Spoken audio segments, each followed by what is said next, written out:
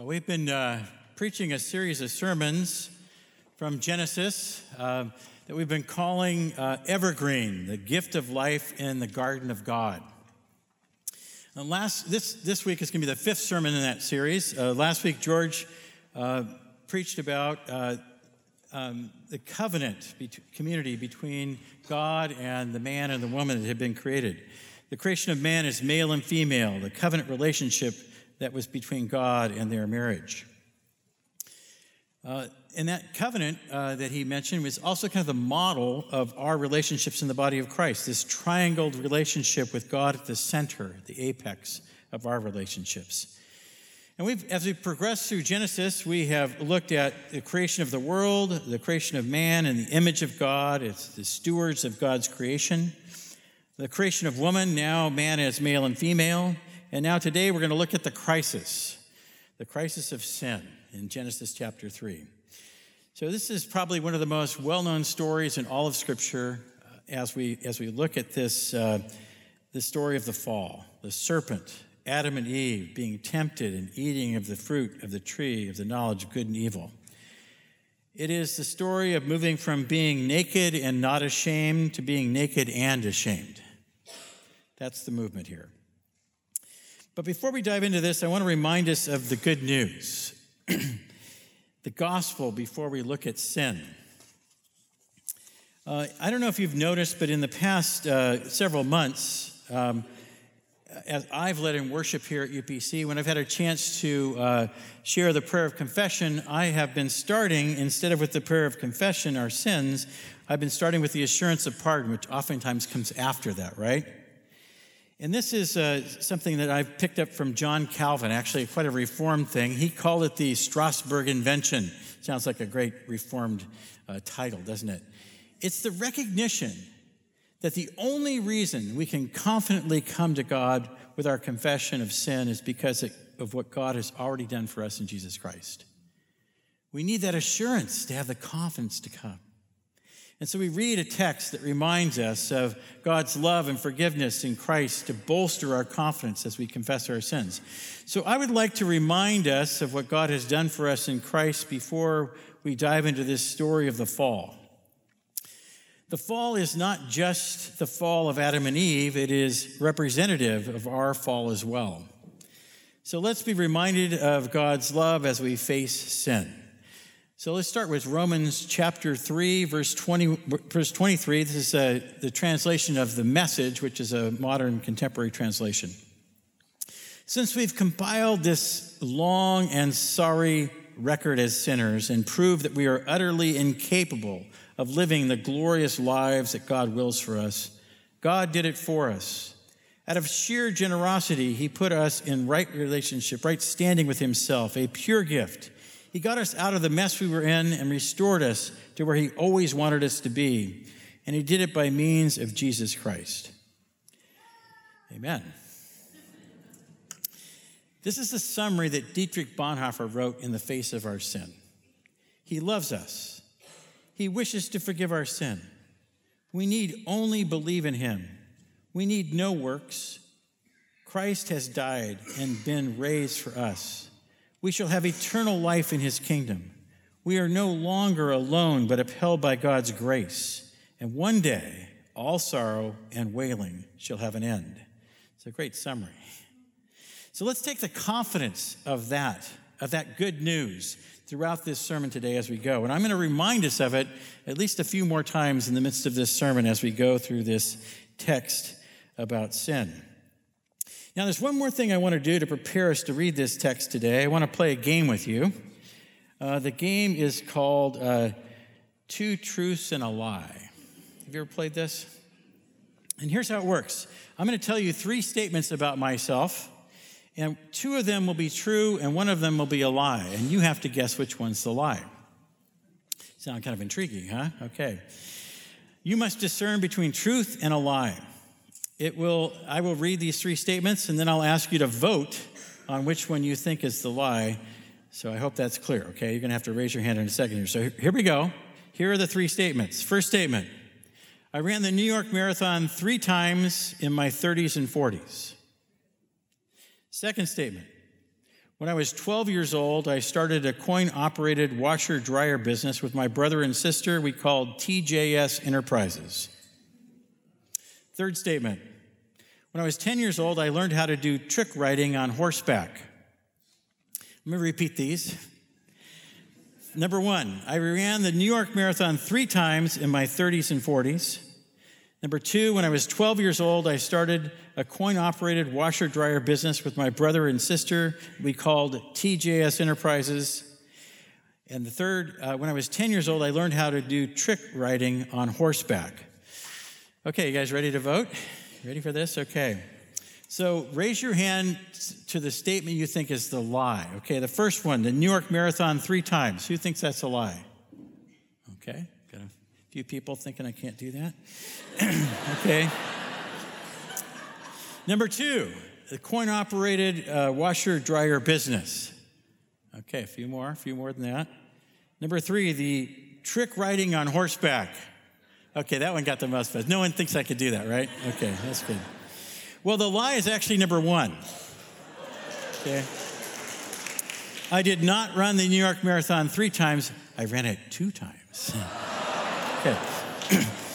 I did with my brother and sister have a coin-operated laundry business that my dad set up in an apartment building he owned. We got to own the washer and the dryer. We made little rolled coins every month and brought them to the bank. And to prove that I trick ride, here's something from my home movies, okay?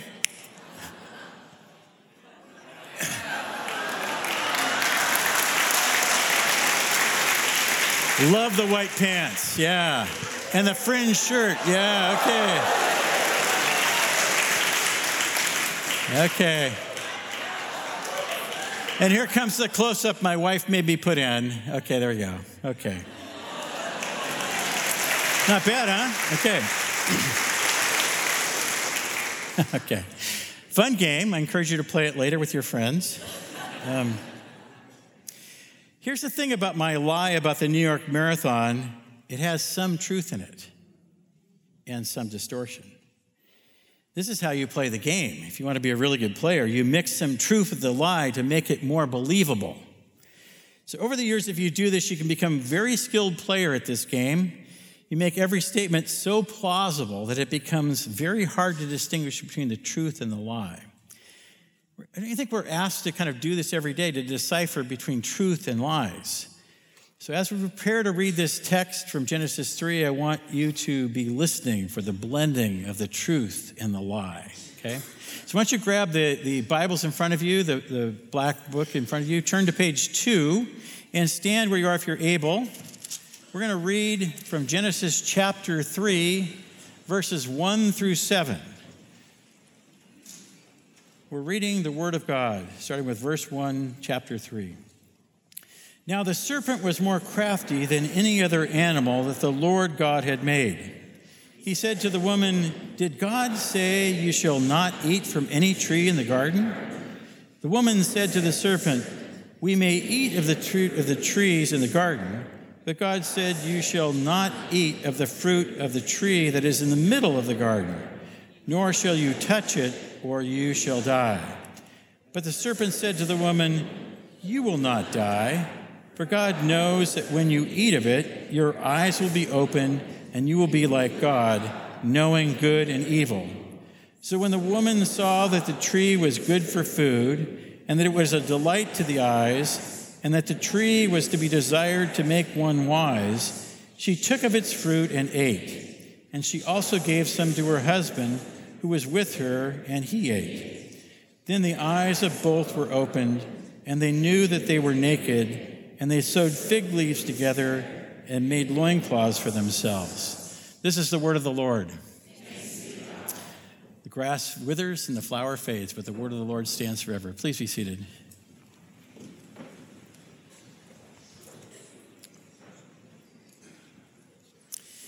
So let's explore this story a bit. The lead-up is pretty dramatic, isn't it? I mean, the first 3 chapters of Genesis, wow. Adam and Eve were created in the image of God. Adam and Eve were created for each other and for God in covenant relationship. And they're given dominion over the earth. They are the stewards of the earth. Pretty lofty role. And God walks in the garden with them. They are in relationship with God, and they know God's goodness, and they have all that they need. But they've been given one prohibition. You may freely eat of any tree but one. Don't eat from the tree of the knowledge of good and evil.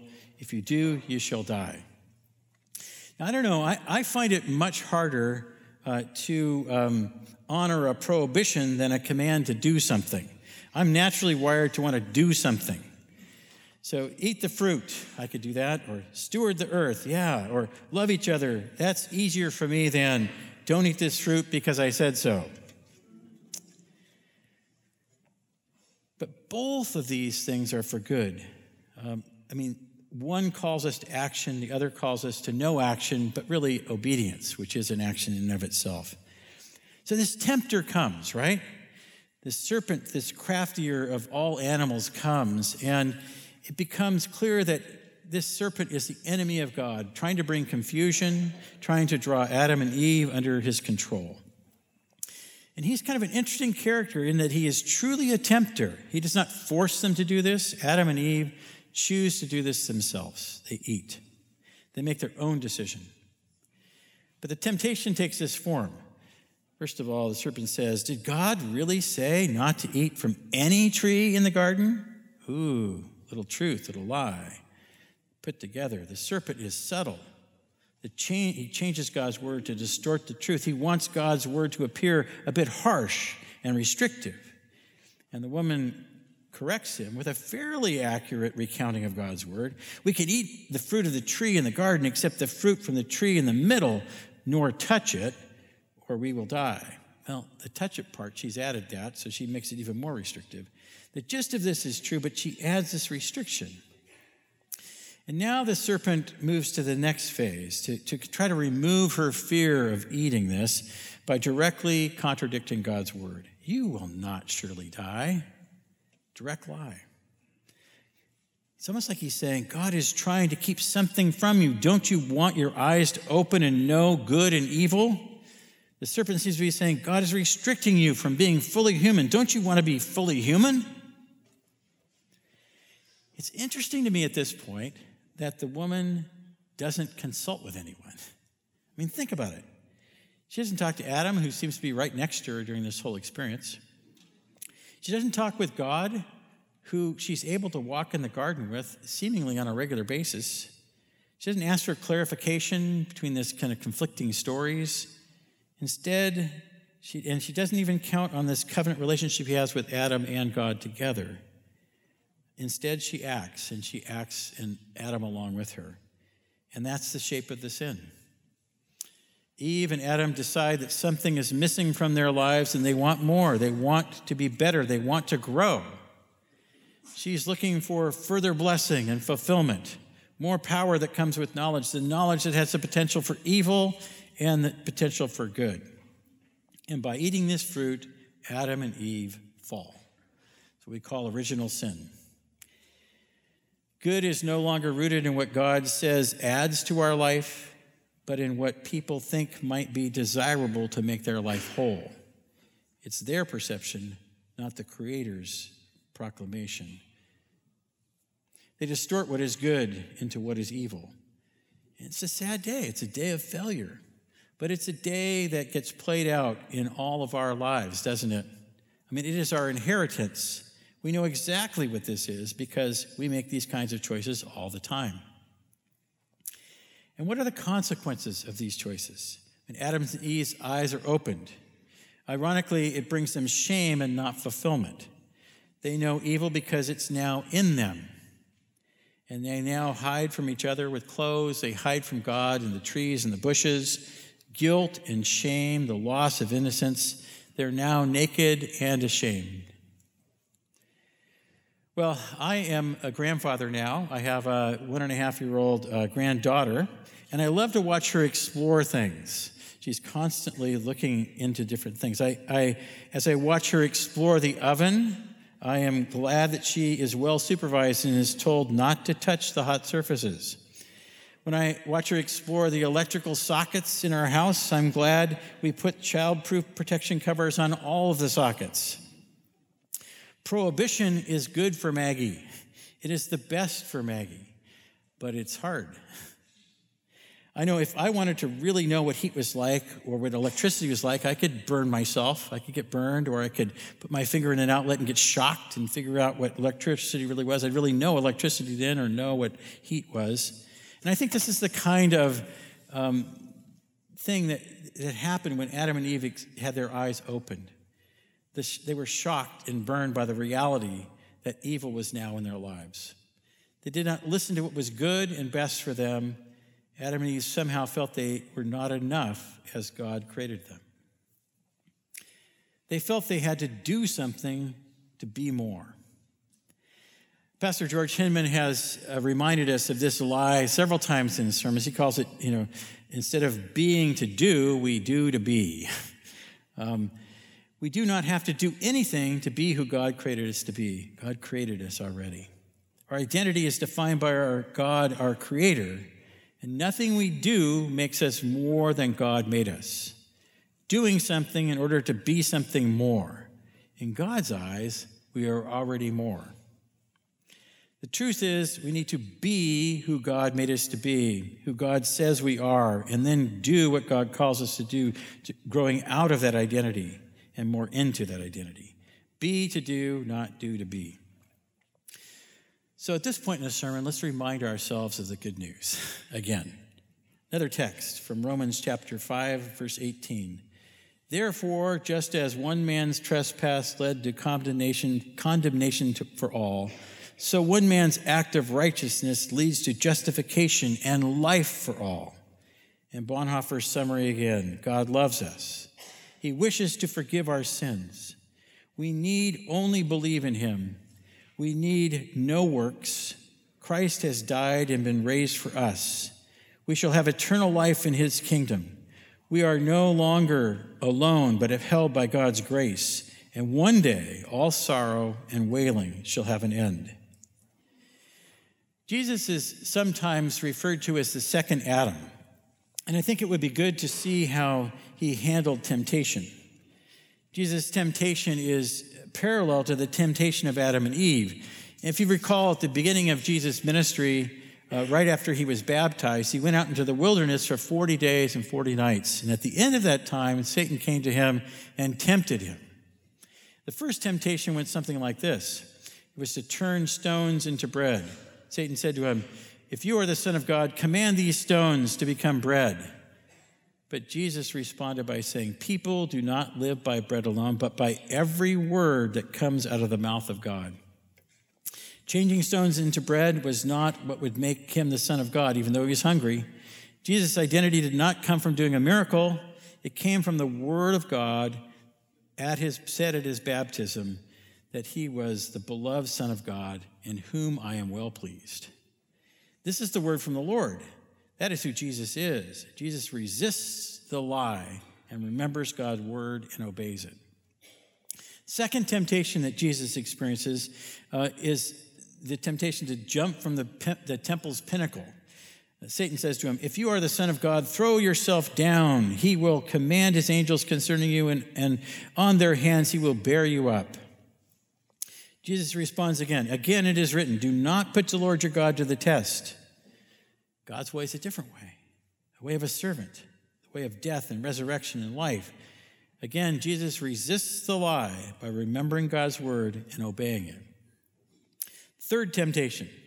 The devil takes Jesus up to a very high mountain and shows him all the kingdoms of the world. All these I will give you if you fall down and worship me. And Jesus responds and says, away with you, Satan, for it is written, worship the Lord your God and serve him only. When offered all the kingdoms of the world in exchange for worshiping the devil, Jesus affirms the worship of God as the center of his life. He knows where power comes from. Just like Eve, he quotes the word of God. But unlike Adam and Eve, he obeys it. He does not buy into the lie, the deception. He is good. He is perfect. He is our Savior. He is our Lord. So how are we captured by, like Adam and Eve are captured by this sin? We don't have a tree that we're not supposed to eat from. We are different from Adam and Eve in that way, but we all know that we act contrary to God's word. We're not perfect. We do not trust and obey all the time. We fall like Adam and Eve fall. We follow our own judgment of what we want and not what God says. We buy into the lies. It is our condition. It is our nature to sin. We feel the need for more in order to be fully human, do to be. We buy into distortions of God's word in order to justify our longings to be more. We buy into the lie that we are not enough as we are.